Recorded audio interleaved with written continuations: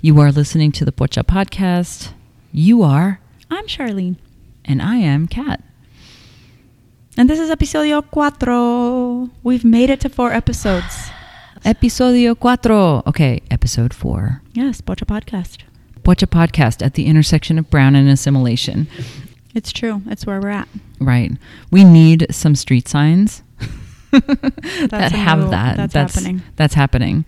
And last episode we did mention that we are getting a logo, and we are like freaking steps away. We're so close. We have colors and all the things that are related to it, and shout out to Amanda who is helping us out with that. Yeah, she's amazing. It's beautiful. We can't wait to have all the things printed, and then Pocha Podcast. Y'all are going to want t-shirts and socks and bandanas. Yes, so please. Save up your pesos, save up your pennies for all the things once we get our logo in check. Yes. But yes, this is episode 4, and here's what we have on tap for you. What we realized was that we actually never did our origin story of how you and I met, so that's what we're going to talk about for a little bit today. Well, it's because we had to suck people in with our awesomeness, and then you drop the origin story. Origin story, or as I'm calling it, our romance story. Aww. And we're also going to be talking about going back to the motherland, because you and I have done it in different ways and recently. And then, of course, our Que hay de nuevo, we're going to be talking Halsey. Halsey. And hair. And hair. And skin. Mostly hair. Mostly hair. So we'll save that one for the end with our Que hay de nuevo. But first, Charlene, how did we meet? Picture it. Las Cruces, 2009. Picturing it. It was 2009, and I was coming off of a horrible divorce after a very long time relationship. I had just moved back to New Mexico from Texas, Austin, Texas. Still love me some ATX. Tejano. Love me the ATX. And in Austin, I was introduced to roller derby. And for those of you who know anything about roller derby, it was banked track and not flat track. Unimportant for those of you that don't. But I was just fascinated by these women. I was fascinated by their strength. I was fascinated by their power. I was fascinated by their confidence. And it was definitely one of those things where I watched and never thought that I could be one of those women, because they were just so badass. And that was not where I was at that point in my life.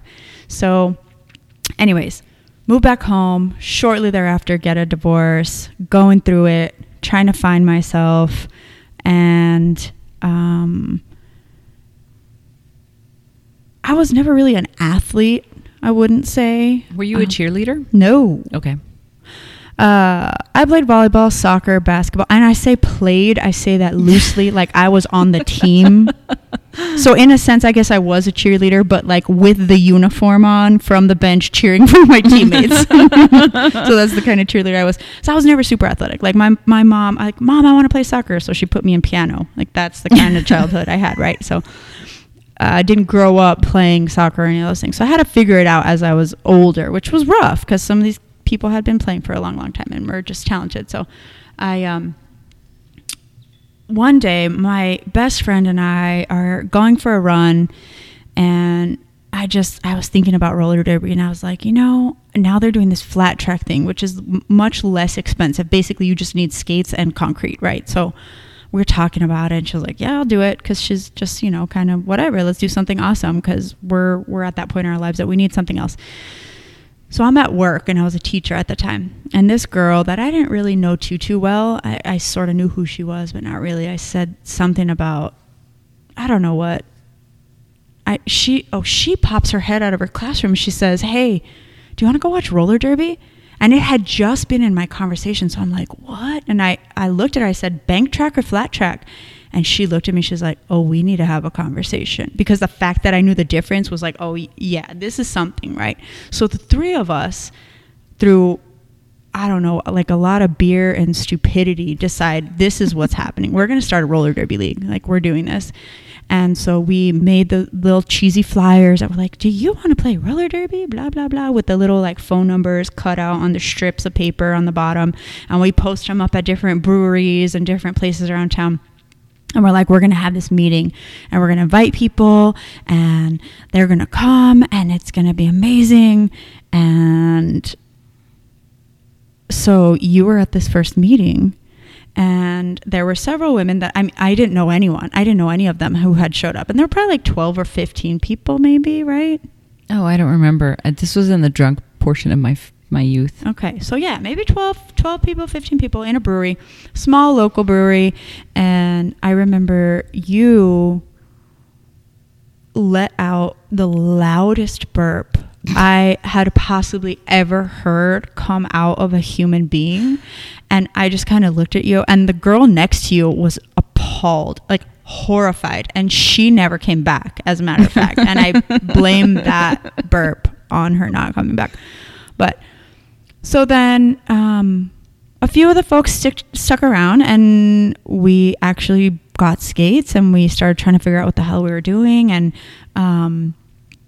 I truly mean this, and I know how cheesy it sounds, but therapy saved my life and roller derby saved my soul. And that is a true statement, because the group of women that I met through the interactions that sport brought were life-changing. And you were one of those people. So you were in this meeting, and it was my first baby. It really was. I'm so proud to say that they are celebrating their 10-year anniversary now. Woo-hoo! They are ranked within 94.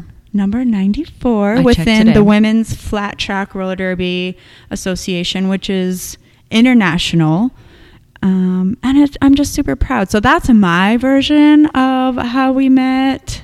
And I think just throughout the years of me seeing you be really dedicated and loyal, which are super important qualities in a human being to me. And also that you were very out and very proud about it and not afraid to answer my stupid questions about stuff was helpful to me, because I knew people that were out and proud, but they were usually older people in my life, or people that like seemed to really just have their shit together.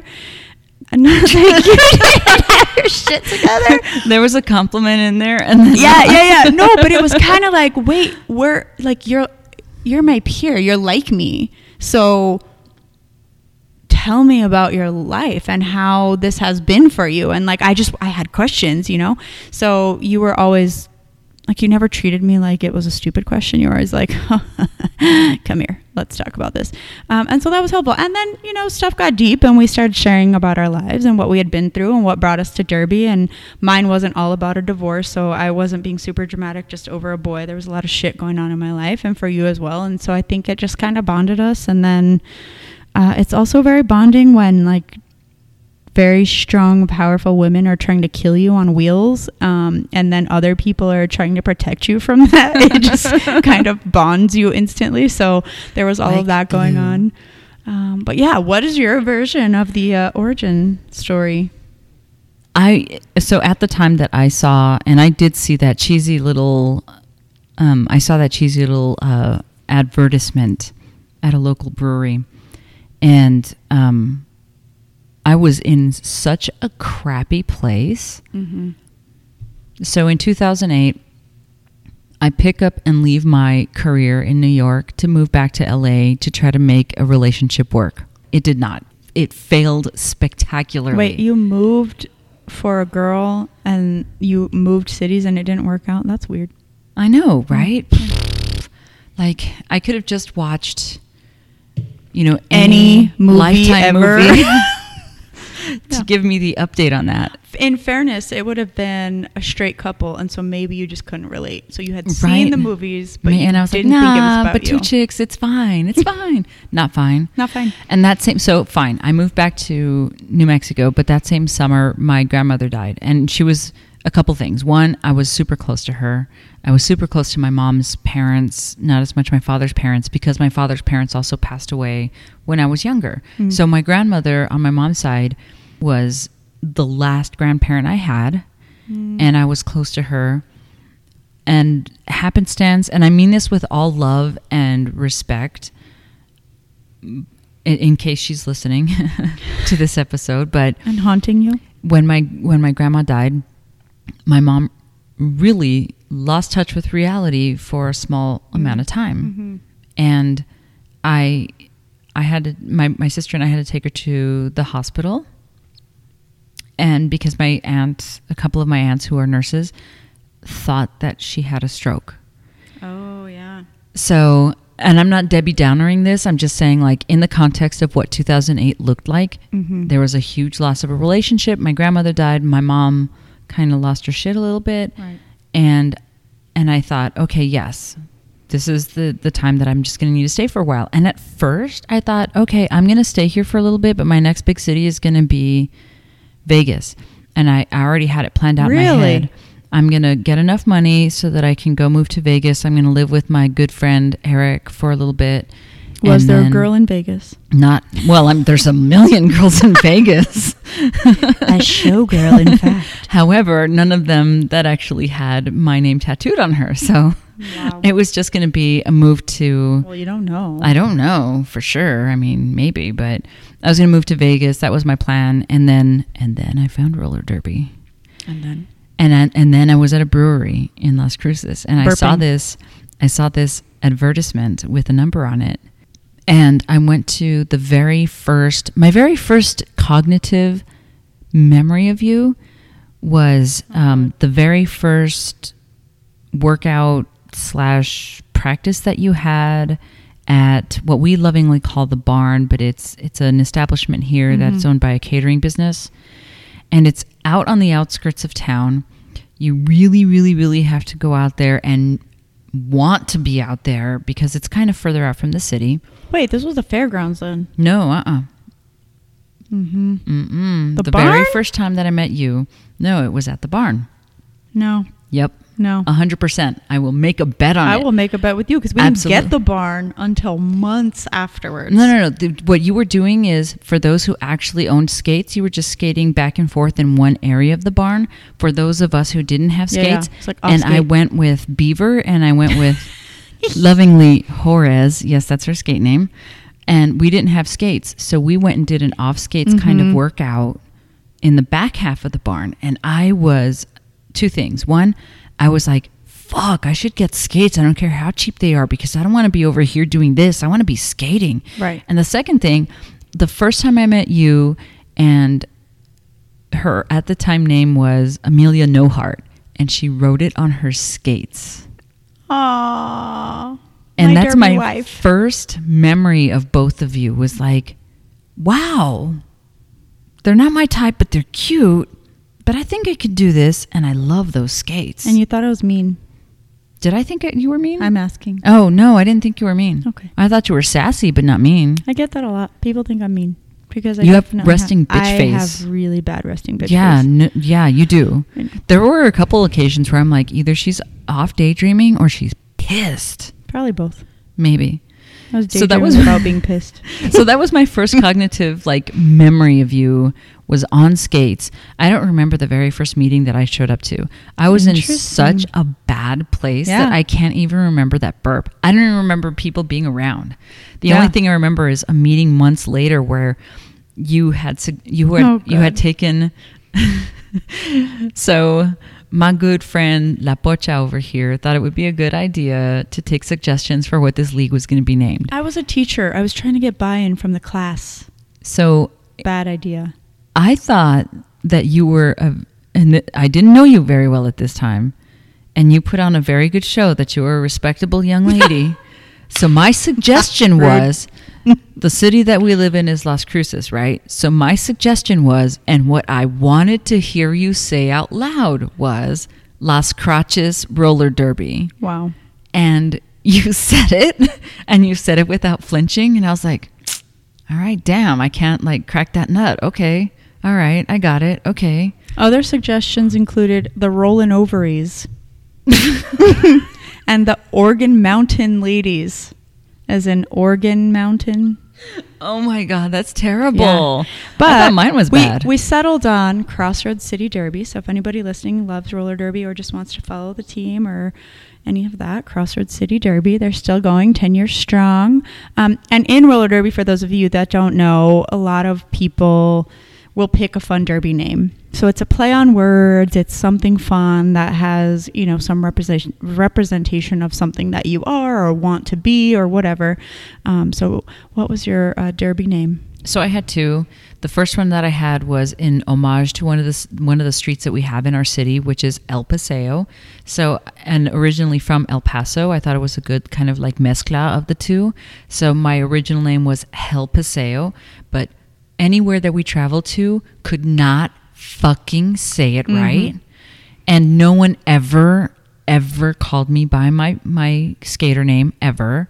So then I changed it to That Darn Cat, like the old movie, the old black and white movie, which was then remade with that other chick with the big eyes whose name I can't remember. But so I reverted to that name, and that name actually fit me a lot better. So That Darn Cat was the name that I ended up with, and I prefer. And yeah, so people call me by that name because it's also my first name. Yes, so easy enough. Easy enough. But yours is fucking legend. Yours is one of the best, if not the best, derby name I've ever heard in my life. You're nice. Puncher Villa. 1919. Puncher Villa, 1919. And when there was one time that we went to this training or some kind of thing for derby, and there was a girl who was saying her name was Puncher Villa, people were ready to mob this chick. Like, it was like, you do not play. This is not okay. You are not Puncher Villa. And then she never showed up again anywhere. So, but that, I mean, I don't know if the people listening can just stop, close your eyes for a quick moment and just Puncher Villa.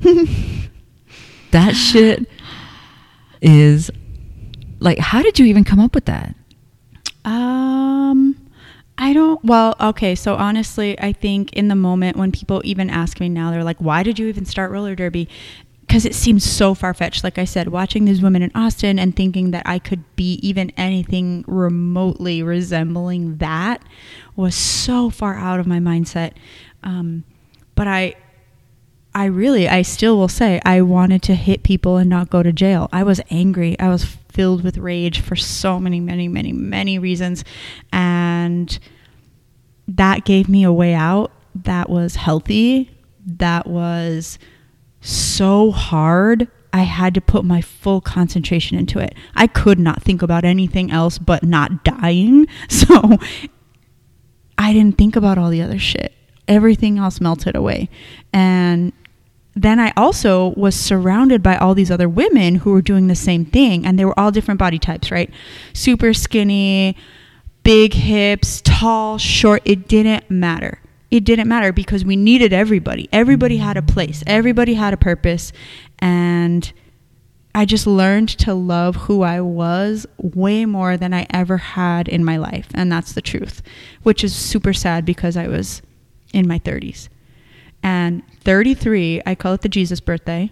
33 was my Jesus birthday. And it was the best birthday I've ever had in my entire life. And I had a great childhood, and I'm sure I had a shitload of happy birthdays. But that birthday was our very first game that another team wanted to play us. It was on my birthday. It was the night before my birthday. We played Taos. We ended up in this crazy bar fight with a bunch of locals. It got out of control, and at the end of the night, we were all trying to make sure that everyone else was safe. We were trying to make sure that people were taken care of, and then we just got to drinking. No, we didn't get to drink. We were drinking at that point. We were just drinking to get fucked up. There was no just sipping at that point. And it was probably 4 a.m. by the time I got to bed, and I was sharing a bed with like 3 other grown-ass women at this point. And it got quiet. It got quiet, and I just sat there thinking, or laid there thinking about what had transpired and how I had gotten to that moment. And I just yelled, "This is the best fucking birthday ever!" And people were like, shut up. What is wrong with you? And I was like, but it was me finding myself. It was me finding power that I didn't know I had. And so that is our origin story, and that is why we're here. And then as the years went on and we got into conversations that were deeper than just roller derby, we realized we had a lot in common. And this whole Pochaism was in us and in our blood and running deep. And we had all these things in common that related to that. So here we are. Pocha and we Podcast. made each other laugh. We make each other laugh daily, but no one else gets our jokes. So this podcast is just a way of validating ourselves in hopes that someone in Chicago, Massachusetts, Idaho, Senegal, just laugh with us. So that's our origin story. You're listening to the Pocha Podcast. I'm Kat. I'm Charlene. And now that we have context of how we got started together, let's talk about Mexico. And this is actually something that I'm curious with your experience going back to the motherland as opposed to my experience going back to the motherland. Mm-hmm. Because we did it in 2 different time frames, but you go more often than I do. But your Spanish is so much better than mine. So much better than mine. Hey, whatever. I own it. Like, I'm Pocha. My Spanish isn't great. I can get by. Right. Same. I can ask some things, but the reality is that your Spanish really is better than mine. Like, I took a test online one day, and I have about a 3rd grade level of Spanish. You might be a Pocha if you actually test what grade level your Spanish is on the Googles. Yes. Absolutely. So we wanted to talk a little bit about going back to the motherland. Yes. So historical context for me as a kid, it was a big deal when we would go to Juarez to go to the mercado with my grandparents, with my parents. We would like pack the ice chest with snacks and food and drinks. We would drive to Juarez because you never knew how long you were going to be in line on the bridge coming back. Right. It could have been 30 minutes. It could have been 4 hours. Like, you never knew how long you're going to be on the bridge. So we'd go to the mercado. We would eat. There was this restaurant. I don't remember what it was called, but there was a spider monkey that they had running loose in the restaurant, so you could eat in this kind of like hacienda style. So legit a spider monkey that would go between the tables, and there were all kinds of trees and wires above the tables, so it would just swing and hang out, and it was a monkey. They had birds and other kind of stuff, but that monkey, I remember as a kid, like, that was the shit. If you could go and eat and have a monkey cruising around, it was like the coolest thing in the whole world. So we'd go to Juarez, and then we would get, my people, my familia would get their medicinas, they would get their antibiotics, they would get their whatever they needed. We would get groceries, we would get the menonita cheese, we would get all the things, and then we would come back over, and that was just a thing. I mean, it wasn't all the time, but it's a vivid memory, and it was fun. You'd go to the mercado, and you would get your lime salt, you would get all your like pan de rosa, you would get all your candy, your gancitos, whatever you needed, and then you were set. And then as a teenager, so this is bad, as a teenager, we would go to Juarez because you could drink, and the drinking age in Mexico was quote unquote 18, but if you could reach over the counter, they didn't give a shit, and they would serve you. Even if you could put $1 over the counter, it didn't straight matter. Up, they didn't care. So, and they had drink and drown, so like $7, and you could drink until you didn't remember who you were. So there were a few times that I went to Juarez as an adolescent to go drink. And then, a horrifying memory, a friend of ours, we were walking back over the bridge one night because we would park and then walk over. Mm-hmm. We were walking. Because it was cheaper. Right. Pay your 25 cents and you keep rolling or whatever. So we're coming back over the bridge and we see our friend's dad. And we're like, "Hey, Mr. Prudencio, how are you?" He's like, "Good. Have you seen, his daughter?" And we're like, "No," knowing damn well we just seen her, right? We had just seen her. Oh yeah, he waited at the freaking bridge for her. Terrifying. Anyways, so that was the teenage Juarez, and then shit changed, right? Like, things just changed. Things got very violent, cartel, all that borderlandia, like cartel shit that you want to watch for fun, Narcos and all that on Netflix. That shit got real. Like, you could not go to Juarez anymore without seeing people with machine guns just like rolling around in trucks, and it was weird. Like, things just got dangerous, and people went missing all the time, and it was just crazy. So we quit going. So then years and years and years later, I get married to a güero, no less. A güero who knows Spanish, though. Who knows Spanish and loves to race Baja and loves to go to Mexico. So he's like, let's go to Mexico. I want to take you to Mexico. And I'm like, what the fuck? Are you trying to go to Mexico? No, white boy? Like, no, we are not doing that shit. But I did. And it was a totally different experience. And talk about heightened pocha, like super heightened pocha, because now the Spanish is real. It's everywhere and it's real, and people just expect you to speak Spanish because of how you look. And then it was this crazy alternate universe where now my boyfriend, now husband, is getting treated like shit because he's with me, because he's super white. And they would be like, oh, señora, que necesita, whatever, talking to me, like negotiating, bargaining, doing all the things, being super nice. And then just look at him like side-eye, like, and look at me like, ¿y él? Like, what the fuck is he doing here? I'd be like, he'll have water too. Whatever, like whatever it was, right? Like, but super interesting. But overall, I do enjoy going back to Mexico now. I have not gone back to Juarez as often. I'll go to Palomas because there's the Pink store, which is awesome. Delicious food. You can get your medication. It's a super small town. It feels safe. It feels great. Palomas is on the other side of Columbus, New Mexico. Just, Thank you. So Kat is people like have a reference. Our compass, because when you ask me what direction things are, I'm like, do I look like a fucking map? I'm not GPS, bitch. I don't know. It's next to Target. Like, that's where it is. Don't ask me direction or street name or none of that shit, because I don't know. Thank you, Kat. But yes, so Palomas is good, but also like Cancun, all those places, they make sure to make it touristy and make you feel safe and although there's all kinds of stuff that has happened to tourists or whatever, but overall I feel safe. I like going. I definitely feel more than ever when I'm there, though, that my Spanish, I come back feeling like, God, I need to work on my Spanish, because like I run out, right? I run out of Spanish. I'm searching for words, and I'm like going round about 300 different words that could mean the same thing, because I can't think of the actual vocabulary that means what I'm trying to say. But overall, I get by. It's fine. I love it. It's a beautiful country.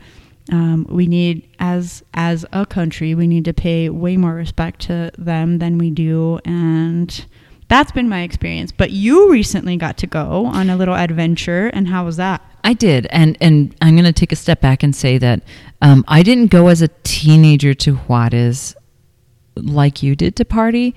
Thank you for shaming me. No, not because of that. No, not at all. Keep in mind, I had access. I could have gone. I could have snuck out of the house. Absolutely. My father worked U.S. Customs. Ooh. And his friends worked U.S. Customs. So and they were at the bridge. They knew us. Yeah. So there was not going to be an opportunity for me to go until he retired or his friends started to retire, and that wasn't until college. So I didn't go to Juarez to party until college. And there was the drink and drown, and I did take part in that. And there was the like side wink, carry a 20 in your shoe just in case you get stopped by the cops, because then you can slip them. All of that happened. But the difference is between your partying and my partying, which was for me an extra level of heightened experience, was because we went to gay bars. And that was not necessarily the safest place for you to go. Right. Like, I remember a couple times there's this one bar called the Ritz, and it stayed open until 6 a.m. What? So we would go from one bar. Nothing good happens after midnight. We would go from one bar, the Light Club, I think it was called. And it was there was like the main strip where like Electric Q was and all of that stuff. The Derby.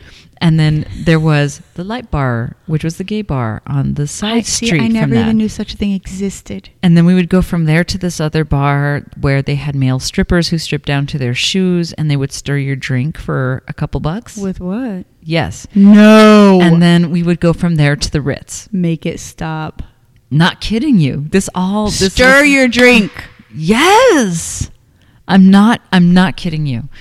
So then we would go to the Ritz. And then when you get out of the Ritz, dirty martini. No shit, it was dirty. Whose lips were on there? Dirty. So we went to the Ritz afterwards to top off the night, and it would close at like 6 or 7 a.m. I can't remember. And when you get out, though, there was like a line of cop cars. Mm-hmm. Oh, they're waiting. They're waiting. They're watching you. Mm-hmm. They're sitting outside. Because they're going to try to pull your money, whatever watch you have on. The lesbians didn't get bothered. The men would. Oh, see, whole different thing. We went with, so it was like a mix of us, like some women, some men who would go together, and they would be with us, so they wouldn't get bothered because they were with us, right? Right. So we would get a free pass, quote unquote, free pass kind of to get to our car and try to cross over the bridge. So those were the days that I went to go party, and that was when I was in college. And so by that time I was already like 20, 21-ish, being able to go over. But mainly the reason we didn't go over as teens, because my peers went when we were in high school. Mm-hmm. But they probably saw my father when they crossed back over. I don't know. Hi. Hola, right? señor. Yeah. But when I went this last time, and to put it in perspective, I did go with my partner and her parents and her brother.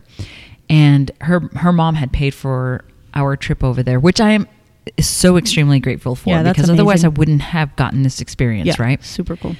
But I was legit shitting bullets before we went because I thought that my Spanish was not going to be good enough. And in a couple occasions, I did feel like I was stumbling over myself trying to explain or just converse.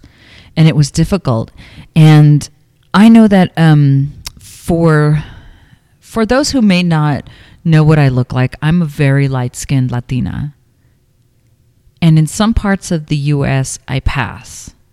In the borderland area, I do not pass. I look like everybody else over here who has intermixed kind of whatever.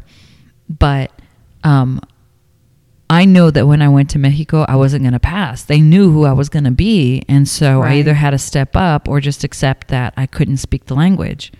So I was super worried about going over and the kind of anticipation that I would have about trying to speak the language. But by the end of the week that we were there, and it is true, when you immerse yourself, it gets better and easier. Yes. Would you mean immerse yourself in Corona or just in the culture? Yes. Corona is the culture. Yes. I did have an opportunity.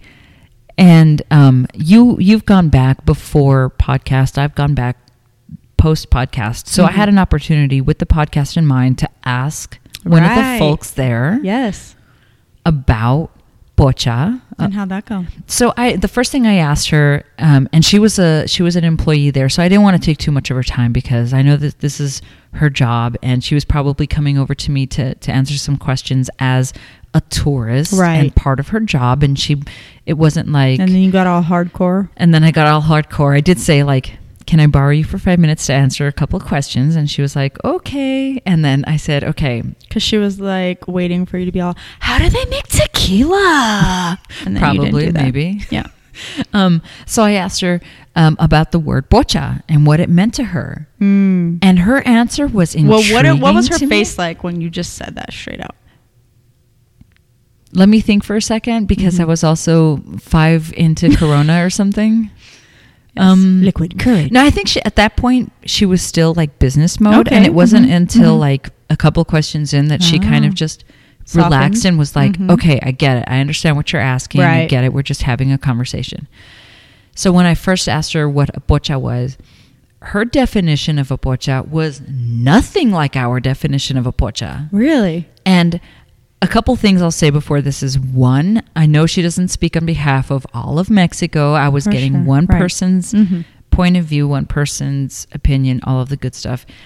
And two, she, at this point, this is the first question, she might still be talking to me as a client of the hotel. Because she's trying to make sure that you're going to keep spending money there, and she doesn't want to be derogatory, and she doesn't want to be... Absolutely. Yeah.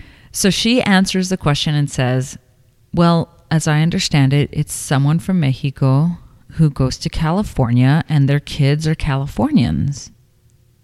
What? And I was fascinated because I'm like, well, but there's so many other states that they have gone to.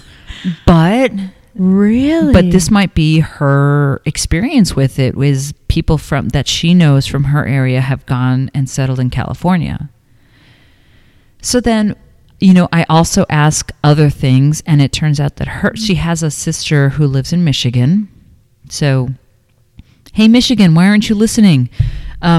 Michigan. And she said that her sister had gone to Michigan, and she had mentioned a word, and it was to better yourself in the United States. Mm-hmm. And so I asked her specifically, I said, you used this word, you said to better yourself.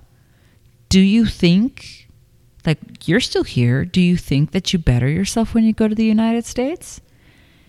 And she was like, not really. I mean, I don't have a reason to leave. I like it here. Right. My sister's up there, but I'm still here. I haven't left. She has a job, obviously. She's there. But I did explain to her, your definition and my definition of pocha are completely, at least at this point, completely different. Mm-hmm. And I told her why. I told her what my definition was and how it was a pejorative word to us. Mm-hmm. And she was fascinated by that. She was like, really? And I told her that we lived in, and because of course I had to drop the podcast. I was like, and listen to Pocha podcast. And and I told her that our experience with it was pejorative, and where we live in this in between of being brown but not being brown enough, in that space in between. And she was like, really, that happens? Kind of, that was her reaction. Wow. Was like, really, that happens? And I was like, yeah, that really happens over there. Kat, that is visiting the motherland. Kat, we have to talk about something because it's summer. And people wear less clothing because it's fucking hot. We have to talk about hair. We have to talk about hair. We do. We are Pocha Podcast. We're talking about hair. And specifically, Halsey. Specifically, Halsey. Yes. You must be referring to the Rolling Stone. I am. So, July cover of Rolling Stone, Halsey, who's amazing, super talented, beautiful, biracial, amazing. She's on the cover, looking gorgeous, arms spread out across the page, and lo and behold, she has armpit stubble. Not even hair. No. It's just stubble. It's like if you're ethnic in any way, it's like 2 hours after shaving. Seriously though. Right? Absolutely. So Rolling Stone, for whatever reason, I don't know if they're trying to be bold, if they're trying to get attention, or if they're really, let's be positive and think that they are just trying to be progressive and show real people as real people. Leave it alone. They don't airbrush it. They don't touch it up. They leave it alone. So there's stubble. And people lose their damn minds. Over stubble. Lose their minds. Like, oh, what? Women don't shave anymore. All these hippie women, all this progressive feminist bullshit. Women don't shave anymore. Really? No. As a woman of color, as a woman who, and I'm not the hairiest, I'm not Frida Kahlo walking around, but a bitch needs a wax, right? There's waxing, there's, you can shave, you can electrolysis, thread, you can electronically remove your there's all these options for women. But at the end of the day, we have hair. We have hair. On the legs, on the armpits, on the upper lip, in between the eyebrows. Sometimes you just don't feel like shaving. Or if you shave, it still comes out 2 hours later. Sometimes you don't feel like shaving all winter. Because why? No, but people wear shorts, and if they feel self-conscious, some people choose to shave. That's fine. That's a thing. Some people choose to shave their armpits. But also, some people have shit to do, and they have kids, and they have jobs, and I'm not going to spend 2 hours in the shower every morning shaving all the shit. I'm not going to do it. I can't do it. I cannot do it.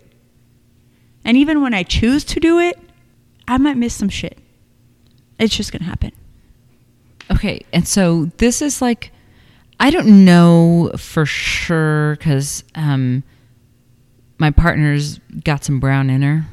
So she's got some ethnic hair that goes along with the brown in her. Yeah.